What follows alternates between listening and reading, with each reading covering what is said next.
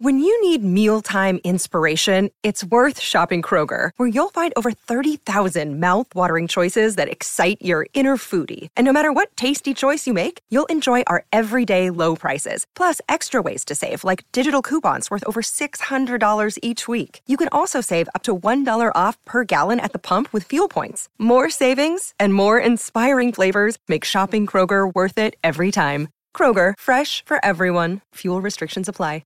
Joining us now on the line to talk some football. I actually told this man he'd be talking to Ricardo, but he's got a nice surprise talking to me. It's David Chote. David, how are you? Always a pleasant surprise, no problem. Yeah, I'm well. That's good. Mate, we're going to talk some Premier League to start off with, and I thought we'd love to start talking some Chelsea. They're scoring goals, but they could only manage a 2-2 draw with Everton today. Yeah, I wish you wouldn't. Early start for me this morning to watch my beloved Chelsea. And same old. Just disappointment again for Chelsea as they were pipped at the last minute. So it was early on the TV for me, and a bit of abuse flying that way early in the morning this morning with that Chelsea side. As you say, 2 goals is good news at Stamford Bridge. They haven't been easy to come by, but conceding again late to see them just still flounder around the middle of the pack. Good for Everton though. Good point for them away from home. Everton fans will be pleased. They'll be seeing their side showing some fight because they're in a real dogfight to get out of that relegation zone. Yeah. Did your TV survive the morning by any chance? It was a fairly sort of grumpy start to the day, that's for sure. The football was reasonable from Chelsea. They knocked it round well in the first 45. No goals to show for it. Second half came alive with goals. Got themselves in front, got pegged back, got themselves in front, and then just got pipped at the end. So she was a pretty grim watch if you're a Chelsea fan, but I suppose that's been the tail of the tape for Chelsea this season. Just haven't been able to string any really results together to get themselves even close to those European spots. Were you as grumpy as Antonio Conte was this morning? Probably a little less grumpy than Antonio Conte. I mean, there's one thing worse than being a Chelsea fan right now. It's probably being a Spurs fan, because they're in the enviable position, from my perspective, of being in a chance at that top 4, a chance at Champions League football. But every time they give themselves a chance, they shoot themselves in the foot. And again, they gave away to bottom of the table Southampton 2 points. 2 points they can hardly afford, because Newcastle look for me like favourites to go above them and maybe take that 4th spot. Yeah, they do. So they got the two games in hand over Tottenham and only 2 points behind. Liverpool also 2 games back from Chelsea, but they are 7 points, if my maths is correct. So both those teams in the mix. And quickly as well, you being a Chelsea man probably would have been a bit disappointed seeing them drawing against Real Madrid for the quarterfinals of the Champions League too.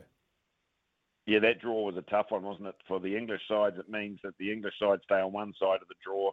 Therefore, there will be no chance for City and Chelsea to go through. One of them will knock each other out, but they've got big asks before that. That's the toughest of draws for Chelsea, and it's their only real chance of finding themselves back in European football next season. To do so, they're going to have to get over what looks like almost an insurmountable hurdle. Funnier things have happened with Chelsea particularly, but you'd be an optimist to say that you're looking forward to that match. Surely Chelsea, they were in the mix for that great trophy. Was it the European Conference League title? Surely they'll be in the mix for that next season.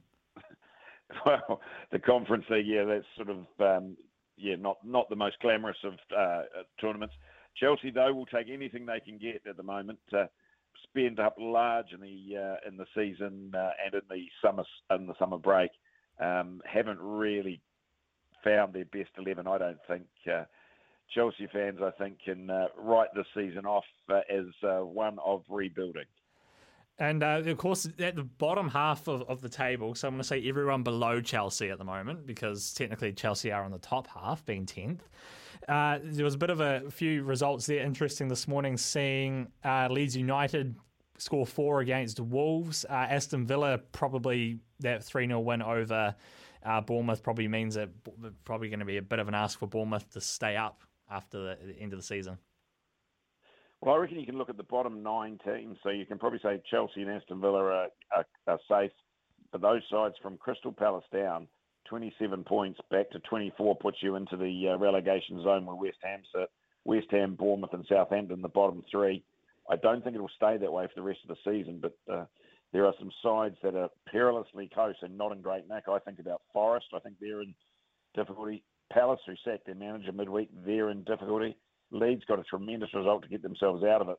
As I said, 9 teams are going to be battling right through to the end of the season by the looks of them. So Crystal Palace, Wolves, Leeds, Everton, Nottingham Forest, Leicester, West Ham, Bournemouth, Southampton fans, you're in for a dynamic end to the season because it'll be all on, I think, right to the death. It's like you're reading it. You nailed it perfectly. Yeah, it's a fascinating league. It's a league of two tables, really. You go to that top 11 and there's a gap of, 8 points. Then you get that bottom 9. So those sides in the middle, and I put Aston Villa, Chelsea, Fulham and co, probably start playing for next season. Nothing really to play for. Still a fight for the top 4, but that relegation battle looks the most difficult of battles to pick. Is Roy Hodgson, though, really going to be the saviour for Crystal Palace? Yeah, I read that. And 75, is he? 70? Oh, yeah, I think he's 75 years of age. He's certainly an experienced head, and he has done a good job for them in the past.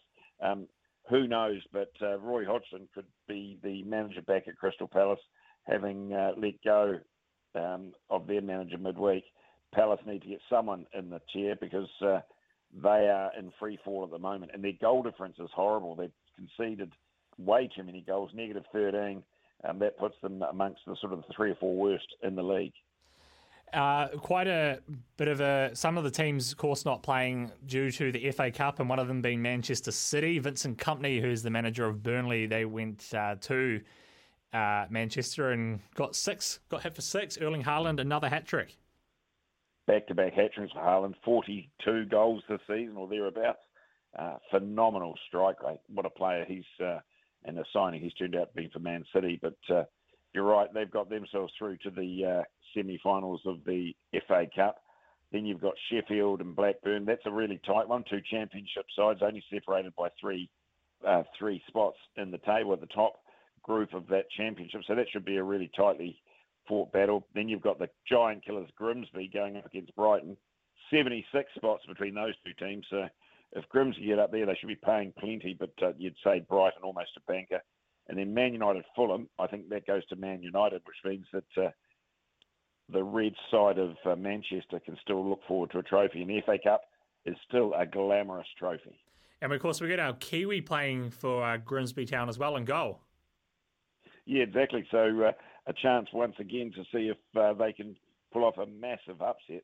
It'd be huge, though, to beat the Brighton side that are a good side. They're not like a side that's battling at all. Brighton are in cruise control. Grimsby already with one scalp under their belt, and there was a fabulous photo from the last round of our Kiwi keeper falling to his knees. But I don't know if he'll get the chance to do the same this time around. It'd be a massive upset. You'd have to be brave, and I mean really brave, to back Grimsby in this one. Yeah, totally. And David, before we let you go, moving back locally, the Wellington Phoenix got a bit of a pumping there on Friday night, didn't they, at the hands of Adelaide United? Yeah, wasn't much of a watch. That was a bit of a late night to sit up and watch them capitulate, really. Ollie Sale wouldn't want his new Perth side to see the highlights reel because it wasn't a pretty performance by Ollie Sale. Luckily, he'd done his deal before they saw that. First goal particularly a horror, but not a great night for Ollie Sale. Equally, they missed Zavada up front, their talisman. Just shows how much they rely on the big centre forward. Costa Barbarouses for possibly the miss of the season if you haven't incredible. seen it. Yeah, very hard to miss from there, and he managed to hit the post. Very difficult. Harder to miss than score, you'd have to think. Wasn't their night, but it was a result that sort of you saw coming. I thought they were a bit lucky in their last 2 1-0 victories that they sort of took the points. It was flattering. This result brought them back down to earth with a thud. It certainly did, and it probably doesn't help as well with kind of the future of Ufuk Tele kind of hanging up over the club as well. I know a couple of those guys, Ugargovic, Clayton Lewis, and Ollie Sale, as you mentioned, have kind of said that they're gone, but there's still no word about Tele. And David Dome spoke with Daniel McCarty yesterday, and he said that apparently he's weighing up offers overseas. He said Europe and Asia He kind of hopes, of course, Tele would let the club know before the end of the season. But do you think that will be playing on the club's mind at all? Oh, it'll be playing on the club's minds. Not sure the team, but they'll be in the moment. They'll be trying to get themselves. They sit fifth at the moment in the top six, pretty comfortably in the six. But getting into that fourth position would be the aim. I'm sure gives them the home semi-final opportunity. Tele's future at the club looks shaky at best. He's a coach who has ambition to do more in the game, and why not? He's young enough. This was his first managerial post. He's done a good job.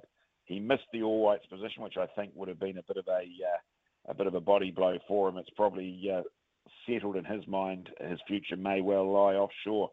The Phoenix would do the best to hold on to him, but I think his ambition might outstrip their willingness to try and keep him. Do you think a potential new club by the name of Auckland A League could be in the? I know they're a few years away, but I'm quite curious to get your thoughts on the possibility of an Auckland team returning to the A League. Unthinkable a few years ago. Remember, we've had a couple of cracks in the Auckland region to get sides up and underway, but it's a different environment now. I really like it. I like the idea of there being another A League side in New Zealand. You'll get a local derby, which would be fantastic. Again, it gives an opportunity for more players to be playing professional football, stepping up out of the National League. The likes of Tim Payne have managed it, and others. So you'd have to say it's got to be good for the game to get a higher standard. Hell of an ask financially, so you need a consortium or some donors who are willing to commit for a long period of time, because I think the Phoenix journey has been one of many years, and stability is a hard thing to maintain. So it'll take some planning. It'll take a group of people getting together. But in the end, I would say that's a good result for New Zealand football. Yeah, I said that if I'd won Lotto last night, I would have invested in the club and I would have called it Road Cone AFC and made the colours orange to represent all the road cones around Auckland at the moment. But I didn't, and that's why I'm here just dreaming of potentially running a football club like that one day. But David Chote, thank you so much for your time and talking some football with me and not Ricardo. Always great to get your insight. Yeah, no, great pleasure. Always happy to talk the round ball.